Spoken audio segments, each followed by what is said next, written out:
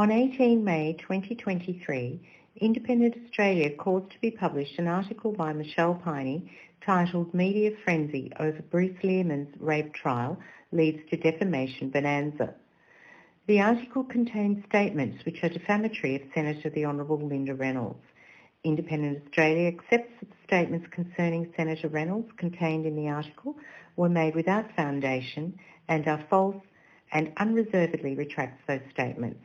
Independent Australia sincerely apologises to Senator Reynolds for any damage, distress or embarrassment the article has caused.